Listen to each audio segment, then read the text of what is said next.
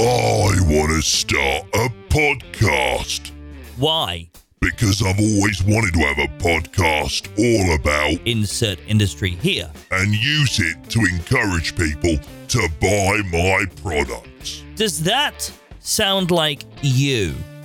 Is that what you're thinking now? Or is that what you've thought in the past and then found it didn't work out for you exactly as you expected? That's because you found your what. But the most successful podcasters have taken a step beyond that. They found their why. But what is a why? Let's find out.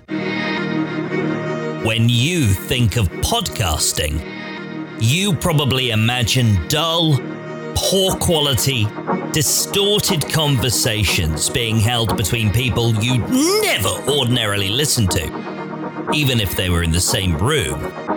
But there's another side to podcasting, and it might surprise you. I'm Neil from Podnose Productions, and it's my goal to help you ignore the static, edit out the misinformation, and learn the truth about how to make a noise in your space. This is Your Business Needs a Podcast. I'm a former radio morning show personality and radio producer. I'm also currently an award-nominated podcaster, podcasting producer, podcasting coach, business podcasting coach, corporate presenter, and speaker. None of those things are my why. They're what's. They're what I do and what I've done. And a what doesn't come from a place of passion. It comes from a place of function. To really succeed in anything, and not just podcasting, it's really important to establish a reason for doing stuff. Your why. For instance, let's talk about Brian. Hello. Brian is a car showroom boss. Chances are he's living a what? Yeah. That is, he gets up, does his household chores like making his kids breakfast and getting them to school so he can free himself up to get to work and motivate his team to sell his cars to his customers. Yep. That's a definite what. So, in that scenario, what is his why? My guess, it's probably something like, Make money so that I can pay the bills and not have to force my wife to get a second job. that's really not a very inspiring goal to move towards, is it? And the chances are you won't ever move beyond that situation very quickly because there's nothing really enticing you towards greatness. Let's take that same chap, Brian, Hello again. and this time let's improve his situation by trying to find him a new motivational why. Brian is still a car showroom boss, but now he's discovered his why. And what is it, Brian? I want to contribute to a more sustainable planet. Oh, okay, that's definitely not a throwaway why. So, how are you going to strive to achieve that why, Brian? I'm only going to sell cars that run on zero emissions and work towards implementing good recycling schemes for my used car trade-ins. Brian exists. I've changed his name because he doesn't want his wife to know he's trying to stop her having to get a second job. They had a big row this morning, and now he's all... That We digress. The point is, knowing your why is what can be the difference between you setting up a podcast that lasts a few episodes before you get bored by the lack of results, and starting a movement for change that uses podcasts as its platform and creates tremendous and enriching results. Look at some of the biggest podcasts on the planet. What is it about them that makes them so successful? Why does one particular podcast do really well, but another very similar one absolutely tanks? It's more than likely down to the why. You might think to yourself, This is all great in theory, Neil, but how does my why help my business's podcast become huge and successful? Well, to answer that, let's go back to Brian. Really? I'm busy, selling some pretty decent zero-emissions cars. Will this take long? Oh, hush, Brian. I'm helping you spread the message of your why here. Brian's why has led to him taking a decision that's changed his life. He realized that taking steps towards reaching his goals would be pointless if people didn't know about it. So, he started a podcast.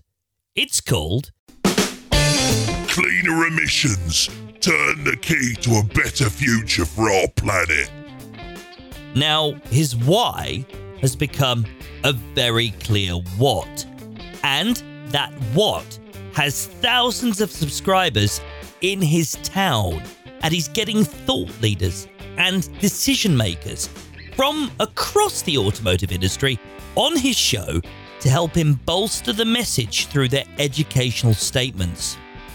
As a direct result, other car showroom bosses in the surrounding area are realizing they're getting left behind, so they too are exploring options for stocking more sustainable vehicles.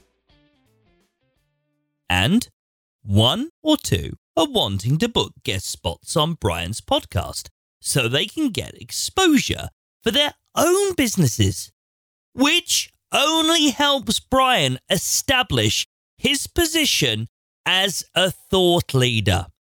Suddenly, Brian's wife doesn't have to get a second job. Thank God! Because Brian's profits have more than quadrupled, as both a direct and indirect result of his podcast.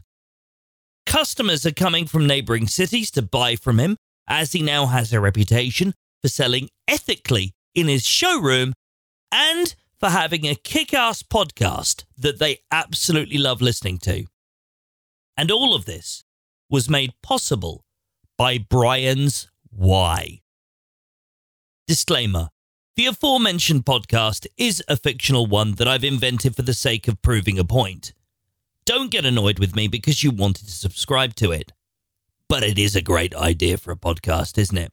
Hey, car traders, you can have that one for free. If you want to start a podcast for your business and you want it to work for you, think firstly about your why. If you need help coming up with your why, book a free initial chat with me via my website. It's Podnose, podknows.co.uk. And please, I urge you, before you start recording a single word for your business's podcast, establish your why. Get together with your closest team members, make notes, come up with keywords, come up with your goals, and establish your why. Your podcast likely won't work without it. Okay, Google, find me a surprising podcast of the day. Okay, here's the surprising podcast of the day. The Know, Like and Trust show with Brittany Gardner features guests talking about building a brand and making it visible. You can find it through Brittany's website, which is brittnygardner.com. Direct link to the episode in the show notes. But I love how the latest episode featuring Angie Trueblood is going to upset a lot of people on LinkedIn because it talks all about robotic pitches. There are the personal pitches I get, and they're just wrong. And, we can gracefully decline that. No big deal, right? But then there's the mass pitches where I get an email and it's like, "Dear Know, Like and Trust show." And I'm like, cool. You should have some sort of filter in your data aggregation that makes it very clear this isn't a person's name. It's not that hard. Or I'll get things to "Dear Say Hi," because my email address is sayhi@brittnygardner.com. And I don't even read them. I delete them because if you're not going to take a few minutes to personalize, why should I even consider? Well, and when the intro, like that greeting of the email is robotic. I actually have it in my Instagram handle, a hater of robotic pitches. But when you see that, you know that nothing else in that email is going to be specific to you, your show, or your audience's needs. It's just a boilerplate email that's going out to as many people as they can find with the hopes that something will stick. It's like throwing spaghetti, up against a wall and seeing which pieces stick. And we all know LinkedIn is heaven for the master of the robotic pitch. Well, that's it for another episode of Your Business Needs a Podcast. But don't worry, episode 6 is on the way, and that one is all about effective podcast promotion and the danger of the iTunes chart lure. Until next time, see ya!